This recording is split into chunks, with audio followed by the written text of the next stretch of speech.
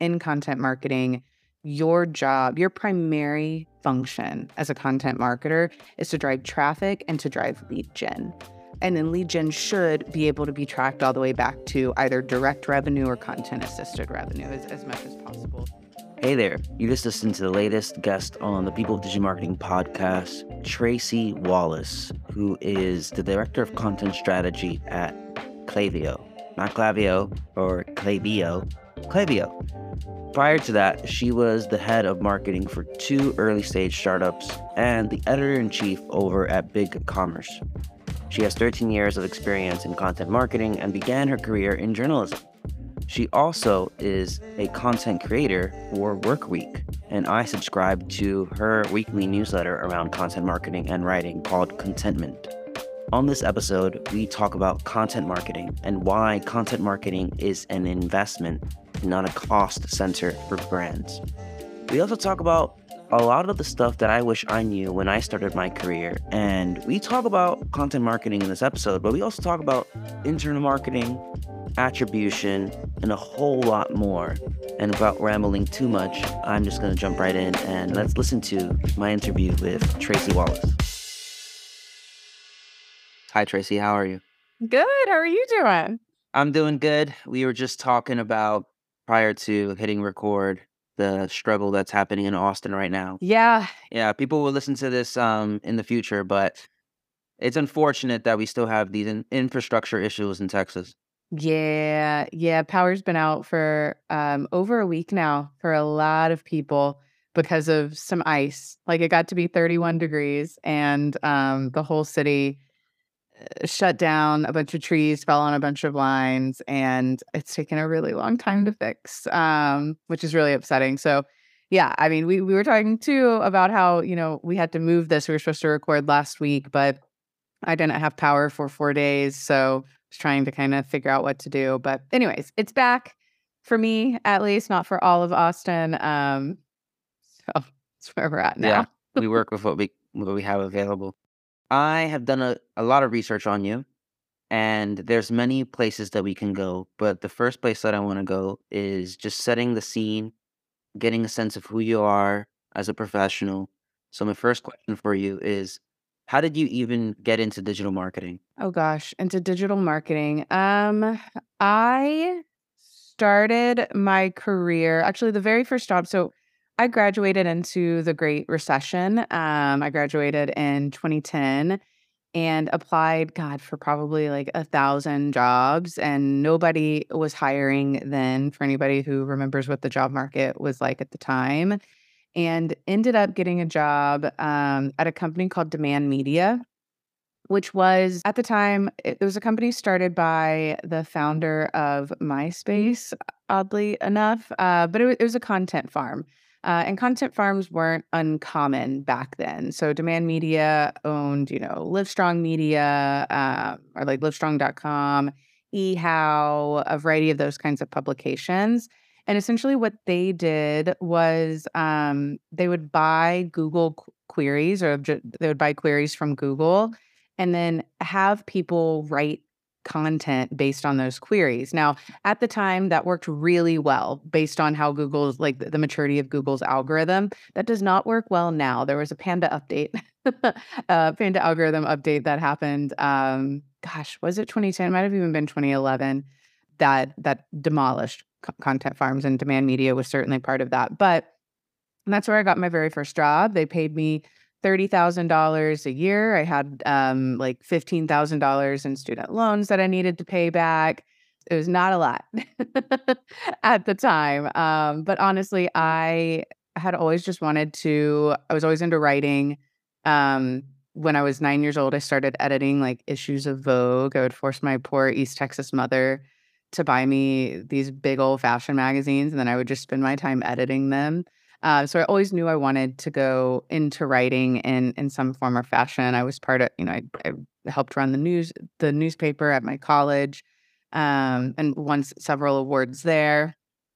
Anyway, so I was just happy to like have a job in content in general. Whatever it was, I kind of didn't care.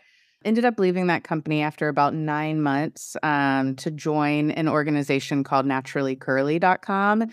Now, they were a true publication. Naturally Curly has since been acquired by Essence Magazine, but at the time, they were the largest publication for education on curly hair, how to take care of curly hair. They were the first organization to come up with all the different types of hair. So, type 1 is straight hair. Once you get into type 2 and above, there's like A, B, C, depending on curl pattern. We don't got to go into it. They like taught L'Oreal all about it. I mean, it was a really big deal. They were the first organization to put curls on the runway. Curly hair wasn't allowed on runways at the time. A really cool organization, and I was there for a few years as their managing editor, and it was really my first foray into, being paid to actually like write content, run an editorial calendar. Now, what was interesting about Naturally Curly was that while they were a publication, maybe similar to like Elle.com and those kinds of things, they also had a like selling arm, a commerce arm. So essentially what they did was because they had built this large audience of women with curly hair, back then in 2010, 2011, women with curly hair were still, for the most part, making their own products because there were no real products on market for them. And so Naturally Curly would buy those products in bulk and sell them out to their audience. So beyond getting advertising revenue, we were also very encouraged to try to tie content back to e-commerce sales, or at the time it was content and well, not at the time. Now that's called content and commerce. It's what Glossier does really well, right? A lot of brands do it these days. Naturally Curly was at least to my knowledge probably one of the first to really put those two things together. So those two things were really my early entry into digital marketing. The first from an SEO standpoint, working directly with Google queries and, learning how to manipulate an algorithm. And then the second, of course, over at more of a publication, but really learning how to use content to drive both ad revenue as well as to tie everything back to e-commerce sales and doing that in a way, of course, that grew organic sessions and built a community. So that's where it started. I ended up later working at, Elle.com for a little bit, Mashable for a little bit, and then got out of journalism entirely, mostly because journalism pays terribly. And I had applied for a content marketing job. It sounded very similar to the content work that I had been doing, but they were paying like 3 times more than than my journalism job was paying. I ended up getting the job, and I was only there at that company then for probably about 9 months or so, and I ended up leaving mostly because I got super bored at that job. Like, my only expectation there was to, write, publish 1 article a day, and I was coming from the journalism world where you write more than 1 article a day, often. And so I was done with my work by about noon every day and just got bored, and then ended up getting a job over at Big Commerce on their content marketing team. I thought that it would be really helpful for me if I liked this content marketing world that paid more to maybe join a team where I wasn't the only content marketer so I could learn how to do it, right? Like I came from a journalism world. I hadn't been trained in it. So I joined BigCommerce as a team of 4 or 5, and then everyone got laid off within about 4 days of me being there. And suddenly I was again the only content marketer responsible for the company's blog, and was convinced by a variety of different folks at BigCommerce to stay. Technically, I actually quit BigCommerce, but then like things didn't happen. But anyways, ended up staying. I was there for about 4.5 years and just kind of, pulled myself up from my bootstraps and said, all right, I just got to figure this shit out. And I did. And then from there, I've gone on, I've led marketing at early stage startups. So that's all up marketing, not just content marketing. And then now I am over at Klaviyo as their director of content strategy. So again, running content marketing for a larger SaaS organization. Quick tangent. I want to ask you, how often do people mispronounce the name of your company? Klaviyo, a lot. Well, so a lot, and I guess for me, you have to keep in mind, I have been in the e-commerce world since 2011, right? So when I started at Naturally Curly, that was like my first foray into e-commerce. When I worked at Mashable, my beat was the intersection of fashion and tech, which today is just e-commerce. And then, of course, I was over at BigCommerce. So I've been reporting on it for a really long time, and in the industry for a really long time. So for me, I always knew Klaviyo. Like I've known about Klaviyo since Klaviyo started, and as a result, I guess I've just known how to pronounce it from then too. I don't know, but people get it wrong all the time. Like even people who use Klaviyo often get it wrong all the time. Like it's across the board. If I will say, if you are ever wondering, like how the heck do I pronounce this? Klaviyo, if you land on one of their 404 pages, it will show you, it'll tell you how to pronounce it. It has like one of those like fun 404 pages. So just like go to klaviyo.com, put a slash in and some random like letters and let it bring you to a 404 page and it will tell you how to pronounce it. Nice little hack right there. Let's talk Yeah. about content. Content is a hot Sure. button topic every year because there's always a Google algorithm update, some change in the amount of social channels. First, there's Clubhouse. Sure. Should we be using Clubhouse? Now there's TikTok. Should we And be using TikTok? sure. When it comes to producing content at scale, how can brands do that practically? Ooh, well, so I deal primarily with written Mhm. content.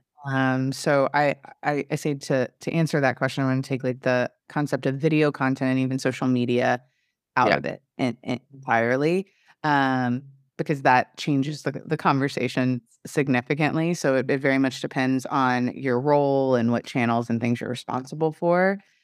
But scaling content efficiently requires really great project management as well as a really strong production process. So I like to advise businesses that are on the smaller side to produce maybe only one piece of content a week, maybe even sometimes a month, depending on how big, like on how small you are, because businesses at that size usually one don't have a ton of employees, and two, as a result, you have to wear all the hats, right? You have a lot of different things to do. Producing content, a really good high quality content can take a long time. On top of that, though, ideally you should be producing content that can it is typically long form in nature, for a blog in particular, if you're a B2B company, that is generally long form in nature, has interviewed a couple customers or partners or folks from around the internet so that you have some kind of outside perspective in there. You want to be adding to the conversation, so like adding a new point of view to an already existing conversation, which is something AI certainly can't do for folks right now. And then, of course, one and you want to optimize it for SEO, all of that jazz. But then once you have that piece of content finished, you then want to repurpose it from there, right? Every single piece of content that you publish should be able to turn into potentially dedicated emails out to your audience or maybe in a newsletter, should and can be used across social media channels, can be turned into white papers or short pagers or one pagers, depending on what your sales team needs or maybe, what your lead gen efforts look like. Um, I am very much in the camp of if you can focus on creating the best content for a given topic at the top of the funnel, so that's that blog article asset, then repurposing it for all the use cases down funnel. One, you should definitely do it, and two, it gives you a starting place, right? You're not having to start from scratch, and so that's the efficiency part of it, which is like that long form, really high quality content, top of funnel, like that's the stuff over time with consistency that's gonna gain traction in organic search, is gonna grow your brand's visibility as a thought leader, all of that jazz. But especially if you're a smaller organization, you can do this at a bigger scale if you're a larger organization with more people. But especially if you're a smaller organization, that SEO traction and that thought leadership traction is going to take a while, right? Like you have to build your brand authority, you have to build your domain ranking, all of that jazz. And so it's really helpful then to repurpose that content into a variety of other assets for different channels. so that your company can start seeing some revenue and value from content sooner rather than later. Because if you don't do that, then your job's probably on the line. I'm putting you on the spot here, but I've Sure. been trying to convince some of the listeners to create a swipe file if they don't have one already. What are some best in class examples, some brands that you're seeing either from last Right. year or even these past 2 months that are producing content at scale and it's noticeable, it's effective, you're impressed, etc. Noticeable, effective, and impressed. I I probably have different brands that like fall into each of those categories. Um, so I don't think I have any that like hit all of them. I'm happy to talk through the ones that like I do like a lot that I think are doing really interesting work. So Candor, they have this like salary negotiation guide and a variety of other guides that are just absolutely phenomenal. Like the work, like the quality of the work that they have put into that content is next to none. Like, I mean, I can't find anything else on the internet that is even kind of like it, to the point where, like, I think they have, like, 3 or 4 of these, like, longer form guides all at that quality level, and then it doesn't look like they've produced a lot of other content outside of that, which really goes to show that, like, especially if you're just getting started, like, quantity doesn't necessarily have to be the game that you play, right? Like, you can play a quality game in the way that Candor's doing it and still really win. Wealthfront, I think, is doing a really fantastic job with their content. Their UX and formatting of their content's also really good. Their blog homepage interlinks really well between their guides and their blogs.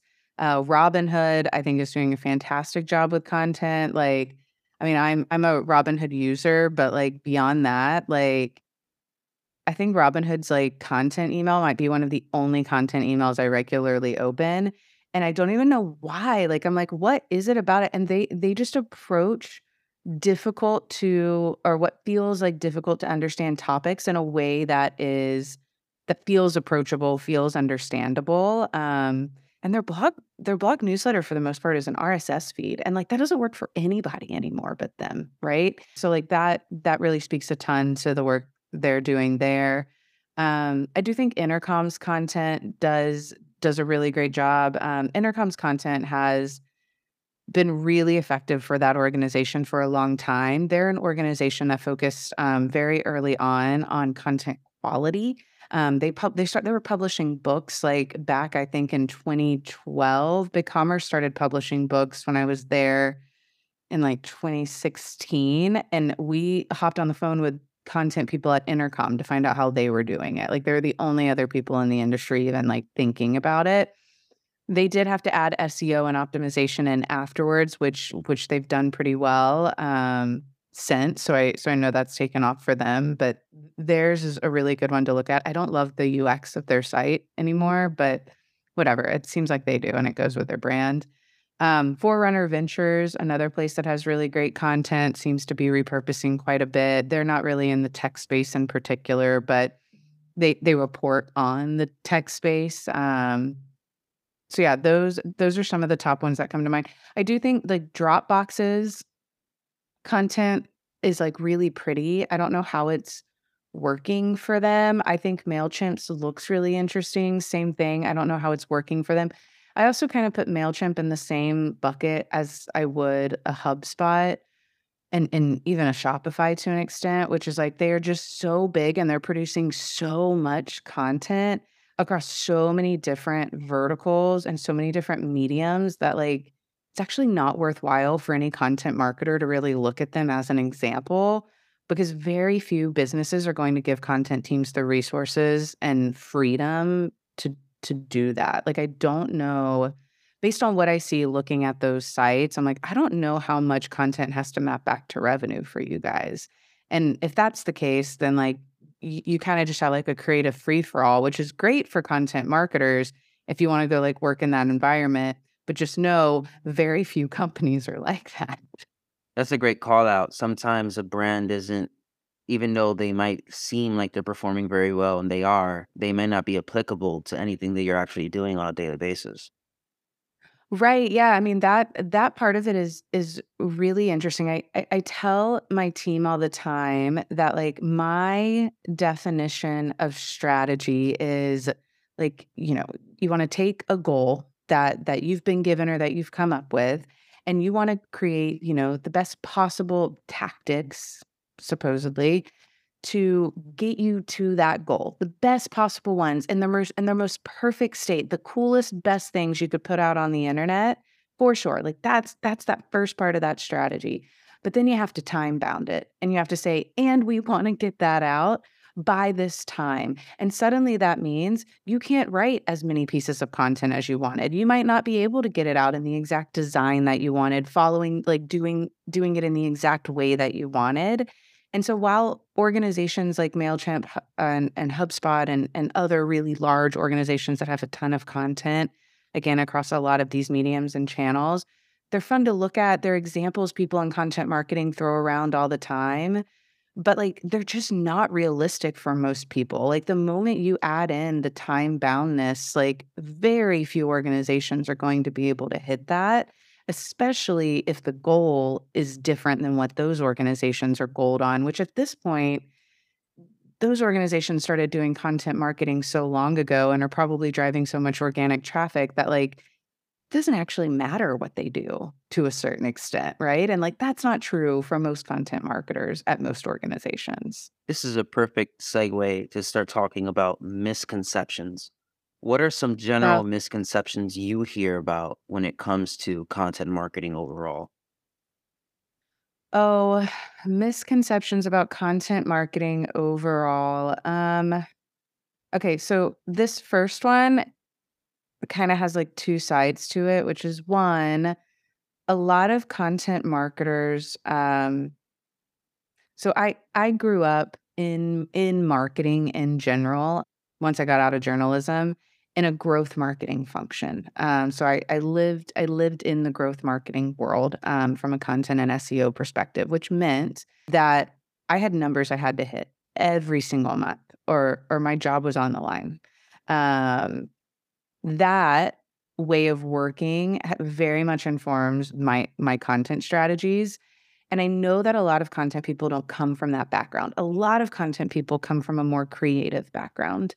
Um, and I love that for them. But that is not that's not the world I come from. So I mean, even in the way I just described strategy, right? Like you want to do the absolute best thing you can in the time you're given to hit the goal, right?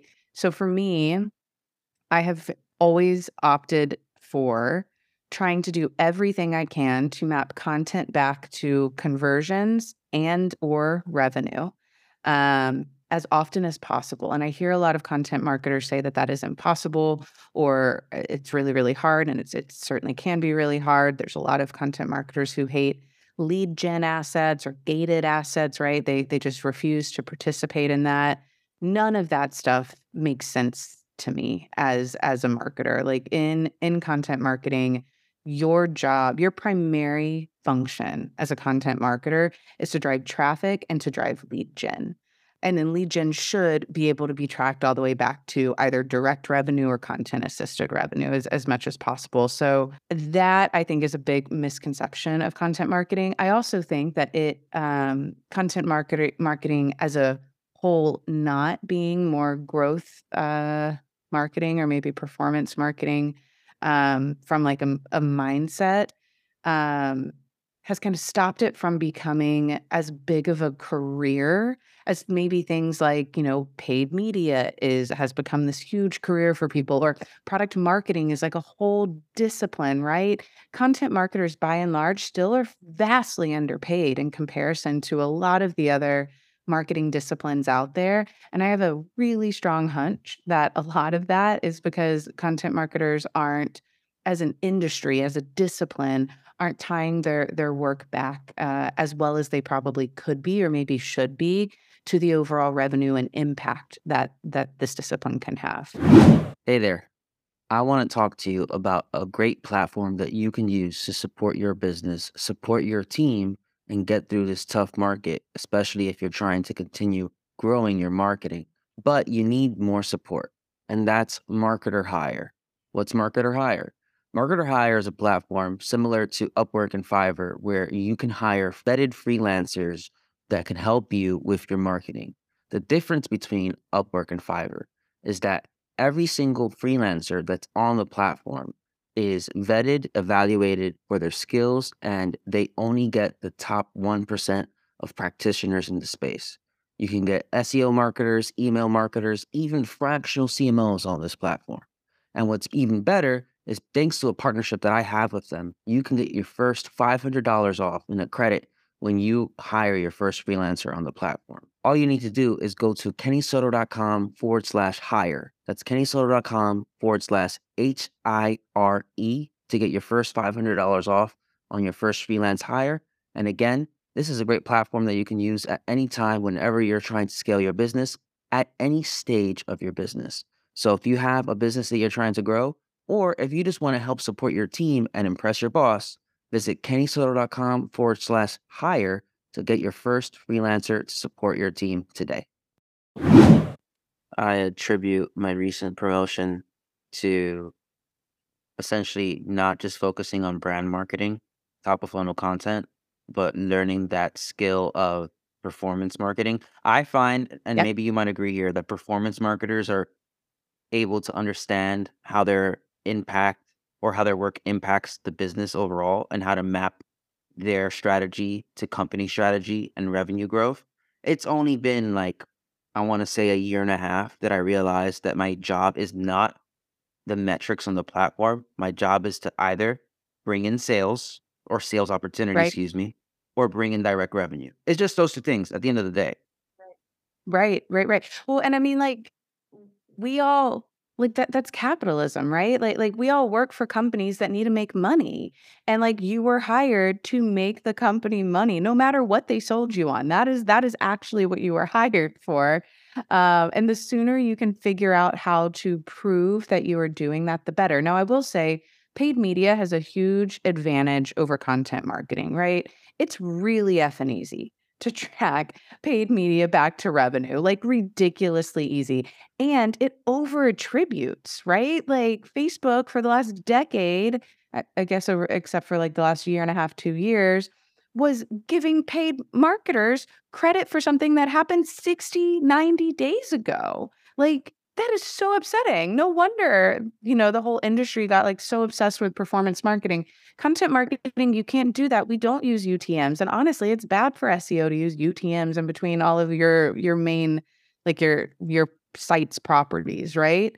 It's a lot harder to track content's efforts back to revenue. And direct content revenue is typically a lot lower than what content assisted revenue is. And so the difference for me there is, there's revenue that like content can drive on its own, which is like someone downloads a piece of content and then they become a paid customer. Wow, cool, amazing. It's not the way most people shop. It's not the way most revenue happens. Instead, content marketing, and most organizations should be serving both a strategic and a service function. The strategic function is like you need to drive traffic, you need to drive lead gen, you want to track that back to revenue 100%. But the service function is your paid media organization, your lifecycle organization, your brand organization, your sales team all need content and they're coming to you for that content. And so you have to produce content for them, right? And then they use it in their channels and then they get credit for whatever success they see. I like cool, cool, cool. I get it. In like a marketing funnel world, content sits closer to the top of the funnel. But what I don't like about that model is one, because content marketers can't talk in the same way that paid media marketers can about how they're contributing to revenue, they get less resources, they often get paid less, they can't do as cool of programs, and I just think that's BS. So I have often instead leaned on a content assist metric, which is for everyone who lands on content and within a certain time frame either becomes an MQL or a customer, I am counting that as a content assist because that number is so much bigger. And what you start to see when you can measure that for an organization is that content is contributed like 11 11 to, I don't know, like 60% of the people who end up closing or the revenue that's generated in a given month, those people touch content prior to closing, right? And so what you're beginning to see then in those models is just like the service impact of content. And I have found that when you can present content to executives and leadership in that way, as a content assist metric to show them how much you're helping the organization make money and how you could help the organization make a lot more money with more investment. That's when you start getting those additional resources. That's when you start getting the raises, all of that jazz. So again, paid marketers, I don't think there's like a fair comparison between content marketing and what those folks are doing, just because like it is a lot easier for them to track back to revenue. And they have to, right? For them, every dollar they put into something, they need to get a dollar or more out, right? Content marketing should be that way too. But like content marketing, while your biggest goal should be driving traffic and lead gen, you still have to think about brand marketing, right? Like consistency really matters. Building, you're gonna get more successful over time the better you are at producing high quality content. You want to track stuff back to revenue, but because content sits at the top of the funnel, the revenue that you drive might not come until 60 or 120 days after somebody downloads a piece of content, right? Or maybe someone needs to download a variety of pieces of content before they actually close. It's just not as one-to-one as paid media or even lifecycle marketing can be because of where content sits in the funnel and because of how often content is used throughout the funnel to try to move leads into the next part of the funnel. So again, I like to rely on that content assist metric a little bit more because it gives you a better understanding of just how much work every individual piece of content is doing to try to help close. I've been conceptualizing a course that I want to build out of this podcast. And the more I have conversations like this, the more I'm honing in on the course topic being attribution and Yeah, attribution models, because it's the one thing that affects every single marketer, regardless of their function. And this is right. giving me that signal that it's still an issue where if you're first of all, you have to agree, are you using first touch, last touch, linear, right? That's a whole argument in and of itself. Your team needs to get buy-in on that. You need to justify the decision to your CFO because they might have their opinion, especially if they understand marketing, they'll give you their opinion. And then outside Sure, of that, then you have to think about, okay, so if we're using linear, which I think is the best case scenario, then sure. how are you making those decisions from either a leadership the position or trying to advocate the right decision for your pod, your function to get the resources it needs to grow revenue either directly or indirectly, which is in most cases. And you're Sure. highlighting a I big mean, issue. yeah, I mean, look, attribution is hard and it sucks and it's never accurate ever, right? Like it like And that's you have the dark funnel, which is a whole separate monster, word of mouth. Like, how do you track right. that? Right. Yeah, yeah. So like it's attribution is political at best. Like is the best way to put it. So like yes, I think it's important that marketers understand the different attribution models. Um I am somebody who like is leaning more and more on like mixed media modeling as a better it is attribution, but it's not one of the traditional ones. It's like, it's where like Facebook and others are beginning to go. And I think it's a good model. It's an important model, a necessary model because cookies, which is one of the ways that you even attribute, are dropping away. And that's gonna continue happening and marketers are gonna continue scrambling to prove their value. But yeah, I mean, honestly, look, I think what's really happened is less about attribution over the last decade or 20 years or so, and more about this interesting shift that we saw happen in marketing and in the industry where marketing, the saying used to be, 20% of what you put out drives 80% of your revenue. The trouble is you don't know which. you know? Like you don't know which 20%, so you have to do all of it, right? And they would try to attribute historically from a marketing standpoint, but, you had to do, like in-person sessions with customers to be like, "How did you find this?" And, like, "What were the steps?" And it took months to figure that stuff out. And all of that changed when Facebook came on the market, right? And Facebook had this fantastic attribution, or not attribution, they had this fantastic targeting platform from an advertising platform. And back in 2010, it was super cheap to use. Like, I mean, it's crazy. People were becoming like millionaires overnight selling like golf clubs and shit. Um, B2B got into that world as well, started seeing a lot of return.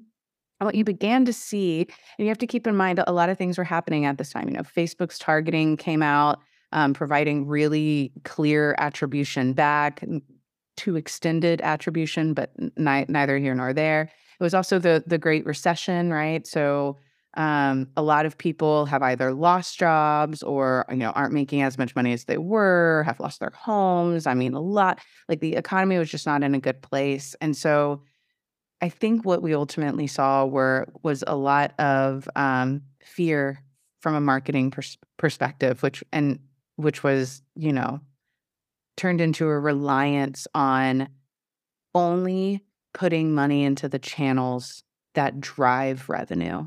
And that is not how marketing works. That has never been how marketing works. Taylor Holiday over at Common Thread Collective tweeted something out a couple years ago, I think now, where he made the point that if you are only putting money into like paid advertising, or if you are only putting money into like retention marketing, like whatever, if you like choose the one marketing thing that you want to put money into, essentially like marketing is like a sponge. And you need water in that sponge to be able to continue to squeeze that sponge to get water out of it, right? Like, we all understand that. But so few businesses actually invest in driving a pipeline for their organization. And your brand builds a pipeline. Your content consistency builds a pipeline. Your social media channels build pipelines. Even if none of those things are driving revenue back or attribution back, even if you can't track it, they are still adding water to your sponge. And if you don't invest in those tactics and you only invest in paid media, for instance, you're going to end up with a dry sponge. Paid media is going to be really expensive. You're not going to be able to convert people. Or if you are, it's just not going to be sustainable. So anyways, I think we have gotten to a weird place with attribution where there's a whole generation of marketers, me included, that over rely on attribution as a way to keep our jobs, because that's what leadership has been expecting for the last decade. And I think as cookies disappear, that over reliance on attribution will disappear too. But I think it's going to take another decade for us to get there. And in the meantime, we're all going to be sitting here trying to figure out how to map content back to revenue, even though that's not content's main purpose. I want to be respectful of your time. So, 4 more questions. Okay. Um, Okay. Next one, research skills. How to leverage research in content. How to leverage research and content. I mean, you can't write content without research. I don't know, that would probably be a whole other podcast on how to research. I don't think we can answer that at a short period of Okay. time. Um, I mean, it is like the every single piece of content, at least the teams that write content for me, I need content to connect dots that I didn't know were connected before, right? Otherwise, why am I reading this piece of content? Like, I could go look all this stuff up already on my own. Um, but I need every piece of content to take two seemingly disparate ideas or two seemingly disparate events and make it clear that those things are related. And you can't do that without research. You can't do that without reading a ton of content about your industry. You can't do that without interviewing folks often. Like, to draw connections and dots that other people are not making, you have to research. You have to put the work in. Next question. And I'm making an assumption here. So, if I'm incorrect, we'll go the other way. Why have you taken the generalist approach in your career Yeah. versus specializing in one specific thing? Oh, yeah. I have taken a generalist approach. One, I think it's my personality and just like the way my brain works. I was asked the other day by another content marketer. They said content marketers tend to be either really good at like the creative side of it or really good at like the like process side of it. And they're like, which one are you good at? Like naturally, and which one did you have to grow? And I was like, honestly, I think I kind of suck at both. Like my skill is that I can see the forest for the trees, right? Like I can see the big picture of what it is that we're trying to do, why it matters, what we're trying to connect it to, and then I can take detailed actions to go after those things. But I am not particularly creative. I am not particular I had to learn how to do project management. I had to learn how to tell better stories. Like, yes, I was in a journalism world, but like, who you get ripped apart there and told how to write better stories all the time. I had to learn all of that stuff, but I can see the overarching arc of stories and of a process and of a department and what it is that we're trying to do to make a difference. And so for me, generalism just works better, right? I've led marketing teams all up, all of the channels and disciplines under them. I also, while I see the value in specialists, um, I get worried. A lot of companies overhire specialists and underhire generalists, and that creates a lack of efficiency, basically. Specialists are really great at the individual thing they do. What they're often not very great at is talking to anyone else outside of their specialty. And that's a huge issue. Marketing needs to be integrated, especially when you're in a bear market like this, potential recession like this. Every single piece of content that you put out, every single campaign you put out, every ad you put out, it all needs to be tied together so that the business doesn't seem like it's working, like with an octopus that can't control any of its legs, right? Like you're trying to all work together. Um, Generalists are typically the ones who make that work. They're great at project management. They're great at seeing that bigger picture. Specialists are super important and have their place for sure. But I get really nervous when I see companies hire too many of them and no generalists to help manage or not enough generalists to balance it out. Typically, that's a big indication that that organization is wasting marketing spend. You write a lot for your personal brand. What advice do you have for the listener who's trying to sift out the right advice to follow? Well, so what I have been telling my team a lot recently is no content marketer does content marketing in the same way. And that's a good thing. Um, it is always best. This is something I kind of took from the journalism world, right? Where like it's always best in the journalism world if you follow your own curiosity, right? Follow your own curiosity, follow the things that are interesting to you, write stories about that stuff because that comes through in your stories. It comes through in your interviews.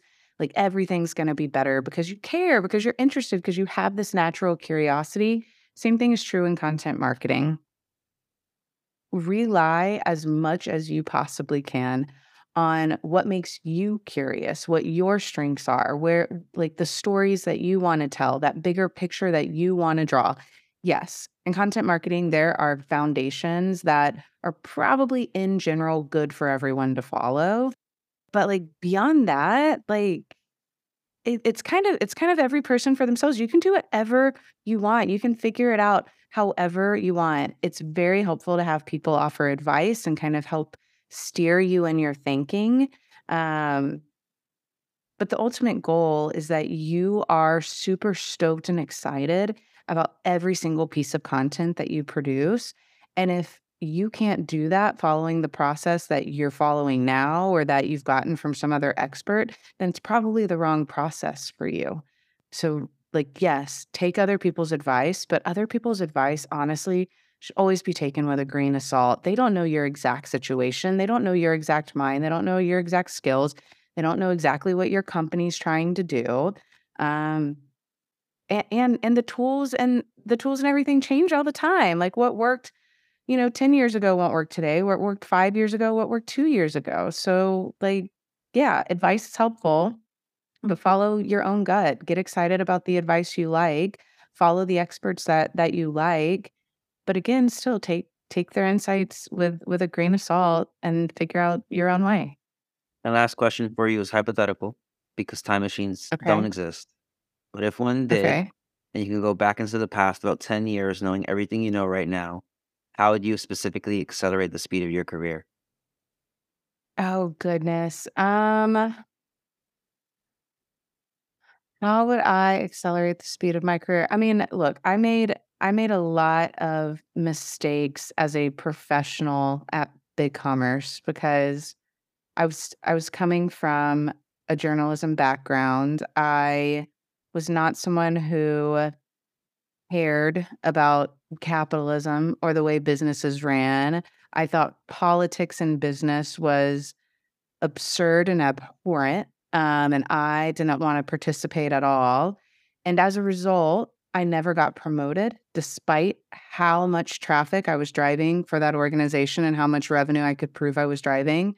Um, I had other people steal my ideas and present them as their own and get promotions that I should have gotten, the repercussions of which, some of those people are a lot wealthier than I am today because BigCommerce was a company that had shares and IPO'd. Um, and a lot of that was because I refused to play the game. Internal marketing and politics within an organization are crucial, and it exists everywhere. Big company, small company, it doesn't matter. How people perceive you, how you communicate, the importance of psychology and philosophy and working with others. I would redo all of that at BigCommerce. I don't think it would change at all the success that I saw from my output, right? Like, I mean, we saw huge success at BigCommerce. It would have sped up my career, and I could say I'd be sitting on hundreds of thousands of more dollars today had I done it.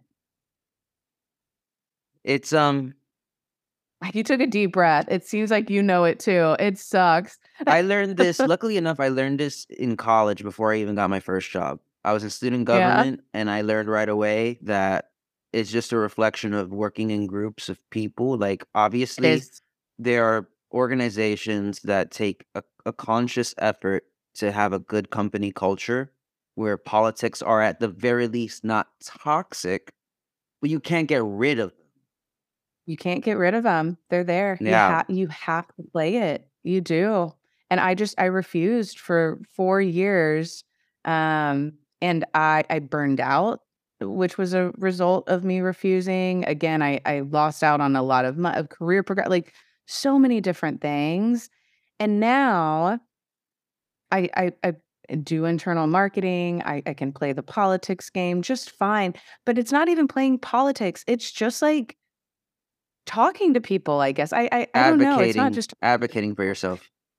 it is. It's advocating for yourself, advocating for your team, and it's internal marketing, right? Um, and I did not do enough of that or really hardly any of it at BigCommerce, and it held me back massively. And so yeah, so if I could go back, I would try to tell young Tracy to stop being so stuck up and just like participate in what is happening around you. But I was very much of the mindset. I come from Southeast Texas, and my grandfather was a big figure in my life, and he was very much he was a child of the Great Depression, and he was very much of the mindset that like you work hard and you be nice to people and you will find success, and that is sort of true. If you work hard and nice to people, it'll get you in the right position for success. But that's not all there is to it. Your network really matters. Playing internal marketing and advocating for yourself really matter. And I just thought that if I went in every day and kept my head down and did cool work, that would be enough. And that was great. It's certainly gotten me to where I am today, but I am moving far faster, far better in my career now because I have learned the importance of my network and and advocating and internal marketing. It's you need to spend probably just as much time on internal marketing as you do on actually producing the work that you're doing. If I ever get the opportunity to do a part two with you, I already know two things that we can dive into: research Sure. and Yeah. internal marketing, and just have that as its Yeah. own thing. If anyone wanted to say hello to you online, where can they find you?